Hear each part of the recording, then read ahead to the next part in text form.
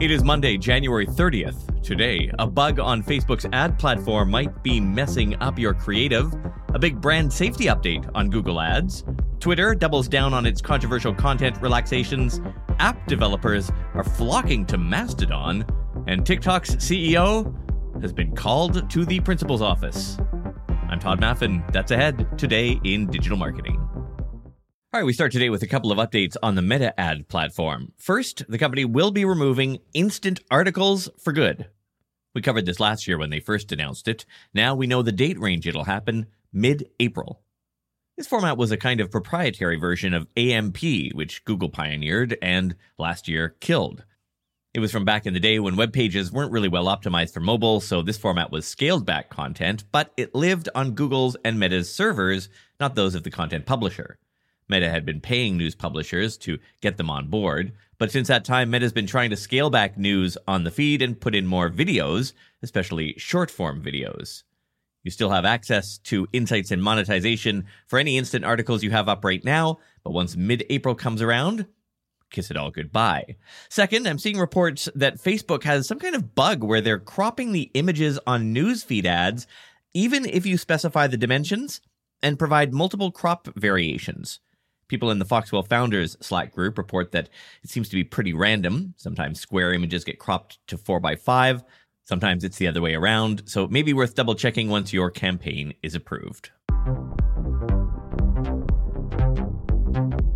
Still with media buying for a moment, Google is starting to roll out account-level negative keywords globally. Until now, if you wanted to apply an exclusion to all your campaigns, you had to do it manually for each campaign. Now you can tell the platform you want those negative keywords to apply to most of your search and shopping inventory campaigns, including that part of PMax, across your entire account. Google's ad liaison reminded marketers today that the intention here is to use these for brand safety reasons, not necessarily to fine-tune the results for conversions. Here's how it works. Once this makes it to your account, you'll be able to find it under Settings in the left navbar, then Account Settings. You can create your list by defining which search terms are considered negative for your brand. You can also specify whether you want to include these based on broad, exact, or phrase match. There is a limit to the number of negative keywords that can be excluded for each account, and that limit is 1,000. Well, if Twitter isn't already becoming the Wild West, the company now says it will take less severe actions when disciplining accounts that break its rules. These less strict actions include things like limiting tweet visibility or just asking users to delete a tweet and move on. This can't be the news advertisers still there wanted to hear. Since Elon Musk's purchase, many industry analysts say the platform has become less safe for brands and more welcoming to extreme views. In the past, of course, Twitter would hide offending tweets or suspend someone's account. Now it says it will only do that for the most egregious violations. In the same statement, Twitter noted that it has been proactively reinstating previously suspended accounts, and starting this week, anyone can appeal an account suspension and be evaluated based on its updated standards. Twitter says it did not reinstate accounts that engaged in illegal activity, threats of harm or violence, large-scale spam and platform manipulation, or when there was no recent appeal to have the account reinstated. Advertisers aren't the only ones fleeing Twitter. App developers are now following suit. Engadget reports that when Twitter recently updated its developer policies to, ban third-party developers from its platform, it abruptly closed a chapter in its history, a long relationship with independent developers. As a result, several developers of Twitter clients are now turning to Mastodon. One of those major developers is Tapbot, the company behind Tweetbot, which recently released Ivory, a Mastodon client based on its longtime Twitter app. Other developers moving to the anti-Twitter include the developer behind the Twitter app Phoenix, which is currently testing a Mastodon client called Woolly, and the developer behind Spring is working on an app called Mona. Also notable, many people are noticing that engagement on Twitter has nosedived, while posts on Mastodon, which only has a reverse chronological feed, are getting tons of traction. One developer for Icon Factory mentioned that a recent post they did on Mastodon got 287 favorites and 163 reposts. Icon Factory's account on Mastodon has about 4,000 followers. On Twitter, it has 4 times as many, so you'd think that post on Twitter would have gotten at least 4 times as much engagement. Nope.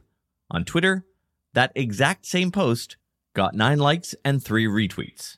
The developer said, quote, "This has been said before by many people, but Twitter isn't worth your time anymore.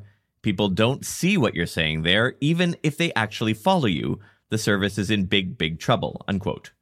Even so, Engadget's report points out that not every former Twitter client developer is eager to start over on Mastodon. Quote, "Much will likely depend on if Mastodon is able to maintain its current growth and continue to attract new users. And as much as many former Twitter users see it as a replacement, Mastodon is structured very differently, and not everyone finds it as user-friendly as Twitter," unquote. If you'd like to follow us on Mastodon, I'm Todd at hci.social, and our podcast account is todayindigital at mas.to, or just tap follow us on social media in the show notes. For the ones who work hard to ensure their crew can always go the extra mile, and the ones who get in early so everyone can go home on time, there's Grainger, offering professional-grade supplies backed by product experts so you can quickly and easily find what you need. Plus, you can count on access to a committed team ready to go the extra mile for you. Call, click Grainger.com, or just stop by. Grainger, for the ones who get it done. You know how to book flights and hotels. All you're missing is a tool to plan the travel experiences you'll have once you arrive. That's why you need Viator. Book guided tours, excursions, and more in one place. There are over 300,000 travel experiences to choose from, so you can find something for everyone. And Viator offers free cancellation and 24/7 customer support for worry-free travel. Download the Viator app now and use code Viator10 for 10% off your first booking in the app. Find travel experiences for you. Do more with Viator. Last week, we reported that Google was being sued over its alleged monopoly on digital ads. The Wall Street Journal has some analysis on this today and reports that if the U.S. government wins its antitrust case against Google and the tech giant is forced to spin off its technology for brokering ad deals across the web, the separated businesses would be valued at tens of billions of dollars. Selling the assets, though, could be challenging because the big tech companies that could afford such a deal might then just face antitrust hurdles of their own. While some observers believe a spin-off would be more likely, and that the resulting enterprise could become an acquirer in an ad tech business crowded with small firms. According to some media executives, splitting up the Google ad machine would give publishers and advertisers more choices and flexibility to operate outside the Google ecosystem without risking damage to their businesses. As the Journal report notes, given how long antitrust legal battles can drag out, any spin-off or sale could be years away, unless the company attempts to reach a settlement with the government. There's also the possibility Google could prevail in the case and hold on to its entire ad business. Google declined to comment. Instagram is expanding access to its Inbox Notes feature to brands and creators in Europe and Japan. Notes, which we've previously reported on, are short text posts that are displayed at the top of your inbox for 24 hours that your followers can see and respond to. Instagram's head said that the feature has been well received, particularly among younger users. As Social Media Today points out, the option is another effort from Instagram to capitalize on the fact that more people are now interacting in messages than they are posting to their main feeds. The feature is now available worldwide. We often hear that one of the most important things you can do to protect your accounts from hackers is to use multi-factor authentication. Meta has even mandated two-factor authentication for high-profile users. But one hacker discovered a way to bypass Meta's 2FA. A bug in Meta's Accounts Center, which lets users link all of their accounts to manage their logins for Facebook and Instagram, could have let cybercriminals switch off an account's two-factor protections just by knowing their email address or phone number. Important to note here, this bug was discovered last year, reported to Meta in mid-September. Meta fixed this bug a month later. It's not clear whether any malicious hackers exploited the bug before it was fixed. In case you're curious of how the bug worked, TechCrunch has a great piece up on it today. It turns out a security researcher realized that there was no limit of the number of attempts you could use when you entered your two-factor code to log into your Meta accounts.